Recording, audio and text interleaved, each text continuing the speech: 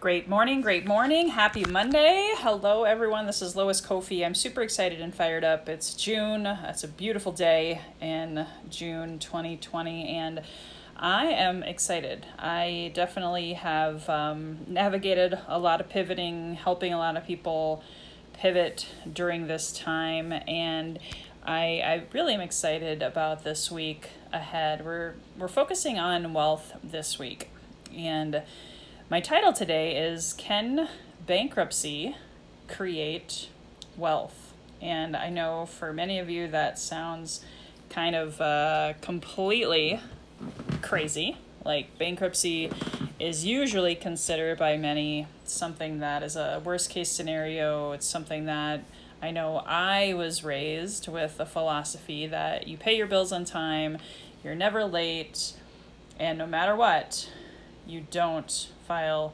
bankruptcy. You figure it out. And as much as I love my family dearly, I also was surrounded by a lot of scarcity thought processes. I didn't realize that until I started working with mentors and coaches who shared with me their story. A lot of them millionaires who actually filed a bankruptcy multiple times. Heck, even our current president, Donald Trump, whether you love him or not, doesn't matter. I don't ever want to get political on these calls. He has filed bankruptcy many, many times. And so I really went through my own journey when it came to wealth. I just came into business for myself in my early 20s, never having been taught financial planning, never have been taught business planning. And most colleges don't teach you all the things that you need to do to actually build a business, like networking, sales and marketing planning, different types of follow-up and lead generation planning, how to work with a CRM, all of these different tools in our tool belt that I've amassed over the last 20 years now as a professional speaker, sales trainer, author, someone who's really, really passionate about giving you the skills and the tools, because I believe that selling is a learned skill. I've been in network marketing many years, and I actually honestly am becoming more and more vocal about this, even in network marketing. Most companies don't teach sales. They don't teach business planning. They keep it simple so that really anyone can absolutely achieve wealth with it, but only 3% do, and most of those 3% did so only because either A, they learned how to sell and they learned scripts, they learned follow-up, they learned CRMs, they learned marketing, or they already had success as a business owner, as an influencer, and they just repeated that, rinse and repeat, into their business. So it's not too shocking for me to share my story that since I didn't get trained any of that, heck, I went to college for broadcast and print journalism and media, so I never learned how to sell. I never learned how to have sales conversations. They still, even in college, even in business classes that I did take as part of my minor, I didn't really get a lot of measurable impact on how to really grow a business and grow wealth. So it's no surprise either. The flip side of that, after making multiple six figures, after being massively, massively successful, and I was saving, I was investing, I studied T. Harv Eker's, Millionaire Mind. I was doing all that I could do to grow and develop what I was expecting to be millions by the time I was 30. So I thought I was good. I had a financial advisor, I was attending real estate investment workshops and investing in real estate, and I was getting my multiple streams of income, even though, yes, they were all in pretty much one industry of real estate and mortgage and real estate investments. We're really, really programmed, like Robert Kiyosaki said, his rich dad versus his poor dad. His poor dad was his own father, his own blood.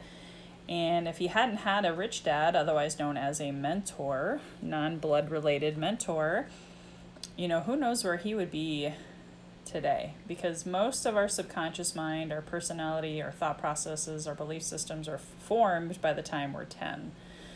So even if they did get to us in college with millionaire mind principles and how to invest and the value of a dollar and how to stretch a dollar, how to really be frugal, other than, growing up with my German and Dutch philosophies, it was just don't spend money. Just don't spend money. Just put it under a mattress, right? Just, put it in the bank. That's good enough, right? How in the heck was I supposed to pivot when the recession happened? Just like some of you may be feeling right now. In 2006, I went from making $250,000 a year, traveling the world, having life by the tail. I lost everything. Bank accounts cleaned out, foreclosures, my wages for real estate were garnished because I wasn't able to pay my lease on my 2,000 square foot gorgeous dream space. All of my income was gone, my savings was gone, I lost 3 properties, my credit was destroyed, which for me, I was taught that credit was everything. Credit was your self-worth. If you had bad credit, therefore you were a bad person. If you couldn't pay your bills on time, you were a bad person. I went through all this psychic damage and trauma, definitely not for nothing. I want you to get this right here, right now. What I'm sharing with you was a huge, huge transformation for me and made me a better person. Even the day that I got the call that they were going to repossess my car because I couldn't afford the $50 bill, that my car had basically died at the side of the road, and a clinic picked it up, took it in and said, hey, you know what, we can fix your car. Of course, I couldn't spend the $700 or $800 to fix it. And they said, well, you gotta, tow it to your place, whatever, $50. And I said, nope, you can keep it. And of course they made fun of me, and it was harsh. I was scared, but I was also honest and said, I don't have $50 to my name, so I guess you'll just have to keep it. And in a lot of ways, I was grateful that the universe had that car break down when it did, even though, it got repossessed the day before my 30th birthday, not quite how I wanted to celebrate my 30th birthday. But then I didn't have to put my car in the witness protection program. I didn't have to see them take it off of the driveway of my friend's home that I was staying at the time, because I didn't, of course, have my own home or couldn't pay rent, anything like that. So that was a gift. I had to find the silver lining, and I realized instead of being a millionaire at age 30, I was essentially homeless by default. I wasn't living on the streets thanks to the kindness of friends. I could not even pay my phone bill. Verizon shut my phone off. I had a shelter-in-place situation way before COVID-19. For me, that was COVID 2007, okay? And I had to start all over, but the blessing in that was I got a clean slate to the deepest level. And actually, by 2007, I had already talked to not one, but 2 bankruptcy attorneys. I had some really huge shame around that. I didn't want to admit it when I did tell a couple family members. They were very, very upset with me, yelled and screamed and said, you know what, that's not what we do. That, is kind of against our family name, and don't do it, and this, that, and the other. And so I realized, well, I guess I can't talk to them about this, so I kind of started this grieving process internally.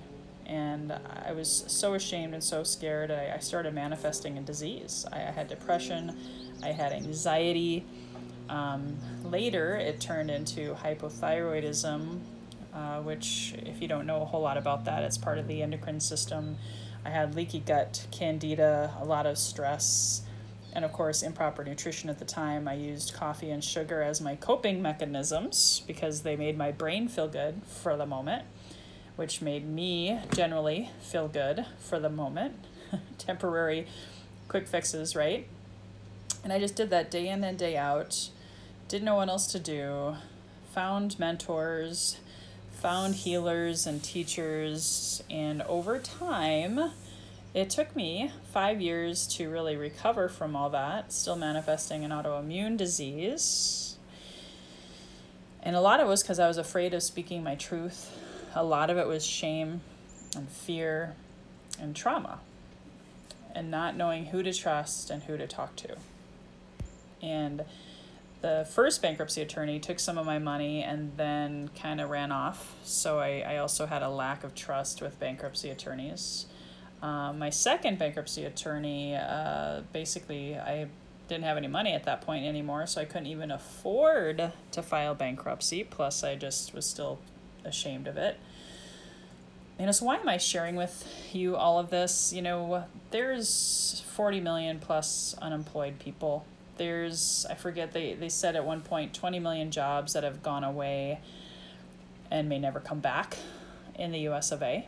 And you may be tuning in from another country, and you may be at rock bottom right now. If you're listening to this, maybe you're afraid of bankruptcy. Maybe you're not able to pay your car note. Maybe you're not able to pay your mortgage. Now I've learned so much from that experience. Even the wealthiest of the wealthy in tough times like this, they defer their car payments. They defer any kind of notes that they can, even though they have millions of dollars in the bank, because that's just how they roll. That's how Warren Buffett, Robert Kiyosaki, some of the greatest of all time, very ethical, honest people, by the way, they work the system. They're emotionally intelligent. They're financially responsible, and they understand how banks work, how cars work, how money works for you. They understand you don't just work for your money, you find ways to leverage it and be in charge, be in control. Opposite of allowing money to run and rule your life. I grew up with that saying too, money is the root of all evil. You don't talk about it, this, that, and the other. And I know that is rampant in many households, even today amidst COVID-19. And I will tell you, even though it took me an additional 2 years after that second conversation with a bankruptcy attorney, it took me 2 years actually when I found my husband. No shocker, he had gone through divorce, right? He had some medical debt, credit card debt. He had given up everything in the divorce just to have his freedom. The top biggest debts are usually from divorce and medical bills. It's not even business failures, guys. So I have empathy and understanding for no matter what your situation. I don't care. This is a judgment-free zone, okay? Because I will tell you, it took me 5 years to recover from the recession, and most of it was self-inflicted because I was afraid to talk about my truth, afraid to speak my voice, afraid to ask for help. I asked for help, but it was, it was short-lived, and I would kind of yo-yo and go back and forth and find great mentors and then sort of hide and run away and then go back and find them again and then riot, I was just so distracted by the noise. And most of that noise was coming from my subconscious mind. And I've worked with subconscious mind coaches. I've interviewed them on my podcast. Hopefully you've been receiving those, healthyandwealthyandwise.com, getting some wisdom from some of the best of the best of the best. And I will never forget that day that my husband and actually our newborn baby, because we filed it summer 2009. So it's kind of bittersweet. I'm telling you this story 11 years post. Our baby was maybe 2 months. And I actually think, just realizing this now, I think it was actually this week, 2009, that we left the courthouse. We had a clean slate. And I talk to people about having a clean slate every day with your mindset, and a clean slate every day in your relationships, and always striving to be and become the best version of yourself so that the world can experience your greatness. not just your family, but the world. And if you're hiding because of money, if you're hiding because of shame, if you're hiding because of trauma, then no one can experience your greatness, not even you. And when we drove away that day, I remember crying and just kind of like going, wow, I can't believe it. It's finally over, right? And that was probably 3 years of pain and suffering for me that didn't need to happen. In fact, if we could have filed sooner, it could have ended it sooner and it might have helped us recover sooner. We can never say, there's always these what ifs, right, of our past and all of that. But I'm here to tell you there's nothing wrong with bankruptcy. In fact, this Friday, I'm going to be interviewing John M. Given of the John M. Given Law Office here in Southern California. And we're going to be talking about debt relief, how to get relief from the baggage, the bondage, the prison cell that debt can become for you or for me. We're also going to be talking about bankruptcy and who is it right for. I'm not telling you to file bankruptcy or, if you see it as an easy out or if you don't qualify or if you're taking advantage of the system or whatever, there's different philosophies on that, and I'm certainly not judgmental. I really am probably about one of the least judgmental people you will find because I've been on the other end. I've had my shoe on the other foot.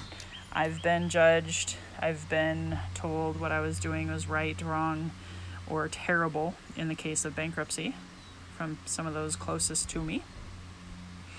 And I know how damaging that can be to relationships. And of course, if you choose to give that power over to other people for their thoughts, because those don't have to be your thoughts, then it can be self-sabotage, self-destructive all the way to the bank and create a legacy for your family that you probably don't want to pass on for generations to come.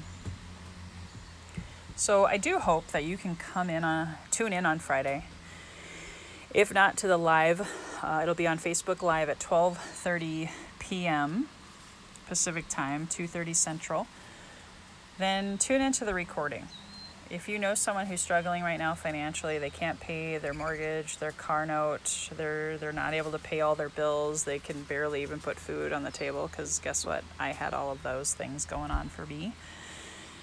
Or if you know someone who's maybe not quite there yet, but it's a possibility, I would love for you to forward these podcasts to them. And even if they're not in California, it doesn't matter. It's just the education, the knowledge, the understanding, and the inspiration that I believe will change and transform their lives, because no one deserves that heavy weight of shame, guilt, trauma, all of that permeates your household, that permeates your life, that creates dis-ease, and then some. So come on Friday, tune in, bring your questions for John. He's actually going to talk about a clean slate, talk about wealth from the standpoint of how you can begin anew. And that's what I want to leave you with, is you deserve a fresh start. And I'm not even saying you're listening to this and you qualify for bankruptcy. I'm not talking about just that. I'm talking about how you deserve to be the best version of yourself, to give that gift to your family, to your spouse, to your relationships, to your partnerships, to your business partners, to your colleagues, your customers, your spiritual community, wherever you are in life. You deserve to be great. You don't have to start to be great. You just gotta be and become it. Do things differently, see things differently, hear things differently, and self-discover that you don't have to hold yourself back. You don't have to limit yourself in any way, shape, or form in your health, your wealth, and your wisdom. So I'll leave you with that note.